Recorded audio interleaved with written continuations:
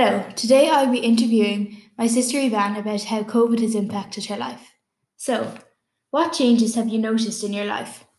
Well, I haven't been back to sport and I haven't been training. And what sports do you do? I do soccer, football, swimming, camogie, and hockey. What have you missed out on because of COVID? We were supposed to go on a trip to England with the tip soccer team. How do you stay in contact with your friends? I ring them on Snapchat and House Party. How do you find schooling from home? I find it good and easy.